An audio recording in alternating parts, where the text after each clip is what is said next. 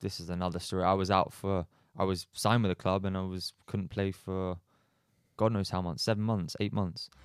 And he's here. He is here. Cristiano has entered the building. Welcome, wherever you are, to the Old Trafford Theatre.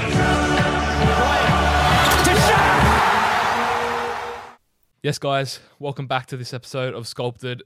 This episode, I am going to be, introducing you guys and also, myself to Charlie, and we're going to hear a bit about his story today. So, first of all, Charlie, tell me, when did you start playing football? I first started playing football at the age of 4, I would say. Obviously, you're not serious at 4. You don't have ambitions of being a professional footballer. But, yeah, that's the first sort of memories I have of kicking a ball about in Australia. Obviously, if you guys don't know, that's where I grew up. And, yeah, it was a different childhood. I feel like, in hindsight, looking back at it, compared to some of the people I play football now, I had a different upbringing in terms of my football culture, if you like. But yeah, they're the first memories I had of it. Yeah, okay. And so your first kind of, dabbling of taking football seriously, when would that be? I would say when I was 11. Okay. And who were you playing for at the time? I was playing in the Gold Coast, Australia, for a team called Gold Coast City. But I was playing for my state, Queensland. So at early ages of 12, I went to the national schoolboys in Adelaide, it was. And I was captain of the team. So I always showed, there was always signs that I was... Different? Yeah, different in a way. Like I was not really interested in what other people were doing. I never really felt like I fit in as a kid, I would say. Yeah, okay. I didn't feel like an outsider, but I was always different. Like my friends would be into fizzy drinks, eat McDonald's. I was always into eating healthy, just having water. Yeah. And yeah, I always felt a bit different in a way. But from ages of 11 and 12, I remember clearly actually watching. It's funny enough, obviously the World Cup's on at the time of this recording.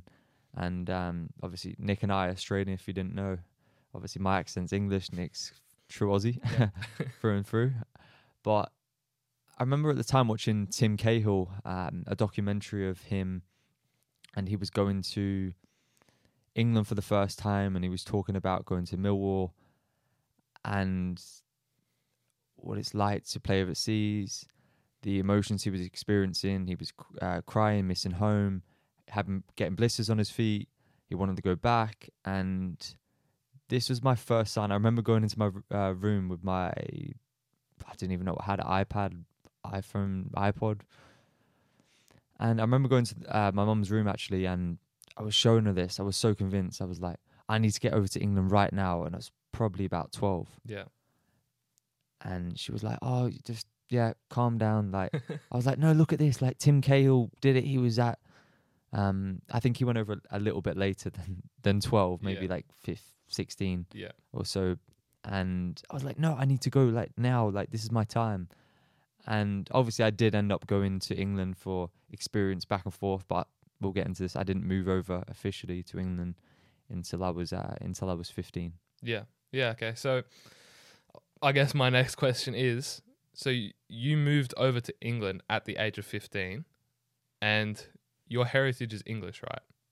So you were lucky that you could move to England? Yeah. Now, I actually got no clue, and this is a question that I've had for quite a while. So you moved to England at 15, right? Why? Why did you move over there, and how? So at the time, I was back and forth to England. What you need to understand is obviously my family are from England. Yeah. All my family live in England, bar my uncle who was in Australia. So obviously I immigrated to Australia when I was about 1 with my family. And then, I just grew up in Australia. And then when I was 15, or even before then, I was back and forth. So I went to various clubs for experience with either my school or through a friend of a friend that my father knew, let's say.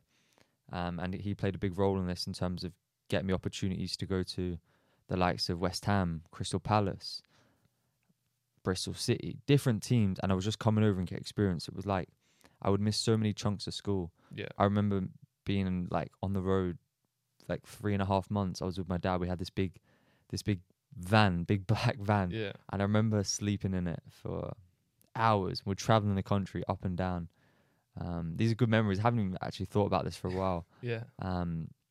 And throughout this period, we would sleep in hotels. I'd be living out of suitcase with my dad, and like, I was on a mission. Like me and him, like were on a mission to fulfill my dream. And throughout that time, obviously, a club I was at. I won't mention the club on here.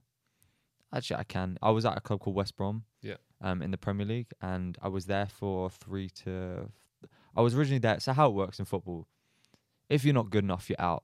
So if you're not good enough after one training session, it's a cutthroat business. You're out. So I was there for obviously a training session, and then they invited me to stay for the week at West Brom, and then obviously I was good enough. They invited me to stay for 2 weeks. They saw something in me. They wanted me to play games. So I was there for like 4 weeks, I think, in total. You know, football happens. People use excuses not to sign you. I think it was an excuse in terms of international clearance. Yeah. Obviously, clearly, I was good enough to play at that level. Yeah. Otherwise, they wouldn't extend that time and they wouldn't start me in games, etc. Yeah. But was I better than what they had? Most likely not, because they would have signed me over the boys they had. And no offense, but being an international, something that Charlie and I both have to deal with is if there's someone who is as good as you, or maybe even you're a little bit better than, they're not going to want you because you're such a hassle. Yeah, international clearance and all. Like, this is another story. I was signed with a club and couldn't play for God knows how months, 7 months, 8 months. So going back to your original question, 15 moved over was because of West Brom. Yeah. So West Brom was the club I was at when I was 14, 13. Mm-hmm. And through there was a guy, I don't even know how it happened. It just happened. Yeah. There was a guy who contacted the guy that got me at the club, and basically he worked at Plymouth. Okay. Which is obviously the team I ended up going on trial with, and I was meant to play in the tournament. It's a whole story. So I came over from Australia and was meant to play in a tournament in Ireland, a big tournament when I was under 15s. Flew all the way over from Australia, other side of the world, to England to play in this tournament specifically. I was with my mum. I ended up training with them, and they said, "Oh, we can't get you international clearance, so you can't play in the tournament." So I was like, "Are you joking?" This is when the Euros was on. Uh-huh. Or was it the World Cup? Probably 2014, right? That's World Cup. No, it was when the Euros were on. Uh-huh. You were 13 or 14? I would have been 14, 15. Okay. Yeah, we'll figure that out. Yeah. Anyway, this was the time when I was 14, 15. And yeah, to cut a long story short, I ended up signing with Plymouth. Obviously having to go on trial, do that whole procedure. Yeah. And I ended up getting myself a 2-year scholarship at the club. Yeah. That's very impressive, I think, honestly, because going from now, not many people even probably know where the Gold Coast is.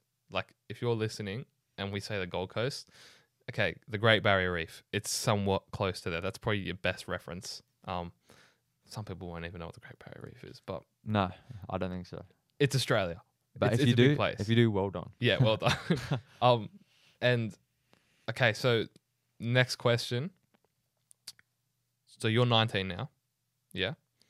What is your vision for the next 4 years? And be honest, and for anyone listening, don't judge what Charlie says. No, they can judge. It's a judgmental world. No, but okay, judge. But what I mean by don't judge is if Charlie says that he wants to be the best player in the world, and you're thinking, oh, Charlie's not going to do that. Well, just realize that Charlie is better off believing that he can than if he wasn't to believe it. So for anyone listening, people say, yeah, dream big, or some people, there's very conflicting things about have realistic goals or have unrealistic goals. For belief systems, I think it's very important to actually believe that you can become the best player in the world, even if it's outrageously ambitious. So if I ask Charlie what his goals are, and he tells me that he wants to be the best player in the world in the next 2 years, I believe him, because for me and for him, it's better that I believe it than if I wasn't, because if he doesn't believe it, then there's no way that he can get anywhere close to it anyway. So tell me your goals. Next 4 years. I see myself obviously in professional football at this current time of the recording. I'm not a professional footballer, and I never have been. I signed a scholarship. I never got offered that contract to sign professional. Yeah. So number one, see myself as a professional. In terms of goals, I have big goals, but I'm more focused on the short-term, day-to-day goals, like yourself, obviously. Yeah. I know.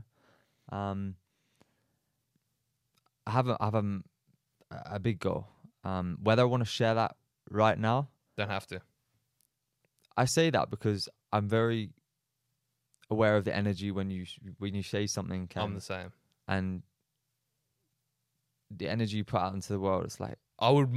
You'd rather the results speak. the results After. speak for themselves. Yeah. I think that's one thing I'm big on, is showing rather than telling. Yeah. However, I will say this goal. I will say this goal, and I've said this goal before many a times. It's been a goal that I've had since I was probably as young as I can remember, maybe 14, Yeah. Okay. maybe even younger than that. Mm-hmm. And this is for 2026 World Cup. Yeah. So the next World Cup, I want to get called up to play for Australia. And I believe that he can. That's the thing, because if you look at the current World Cup Australian squad, there are kids who 4 years ago, if they said that, oh, I'll be playing in the World Cup in 2022, people would have laughed at. And no offense to them, but 4 years ago, if you go look at the best players 4 years ago who were looking to be getting, let's say they were 14, they were my age, right? And you're thinking, okay, I want to play in the World Cup. And they say that's outrageous. No one would ever believe them. But people do it. And for Charlie to say that, I back him. I reckon he can do it. I honestly reckon that anyone could do it. And I know Charlie, and I reckon he actually can do it. Look, it's bold of me saying it, like, right now in terms of where I'm at with. Yeah. I haven't played a minute in professional football, haven't signed a professional contract.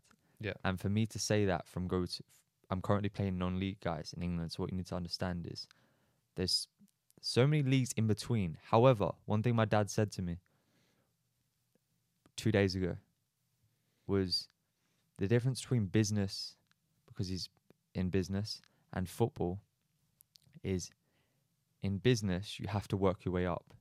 In football, you can go from non-league to the Premier League. Mm. So you can make that massive jump if you're good enough, if Yeah. someone sees an opportunity in you, if you take the opportunity. Yeah. Obviously, there's so many variables that play a part, but Yeah. you can go from rock bottom to millionaire. Yeah. To a massive contract. Yeah. Obviously, the chances that happening are slim to none. Yeah, but you're better off believing that you can than if you think, oh, I'm never going to. The chances of me making it are zero. But if you believe it, that you actually can do it, there's so much more power behind But it. what I say to everyone, that anyone that ever asks me, whether it's a little kid, look, what the odds of being a professional footballer, the odds of this, well, the odds are the odds. The odds are always going to be there. However, you need to focus on what you can control to Yeah. get there, to make it a reality. Yeah. At the end of the day, someone has to be a professional footballer. Yeah. Someone has to be playing the Premier League. Yeah. And why not you? Why not? I think that's a good way to wrap it up. I think I've definitely learned a few things about Charlie there, and I hope you guys have as well. So in the next episode, we'll be getting to know me. Let's go. All right, sweet.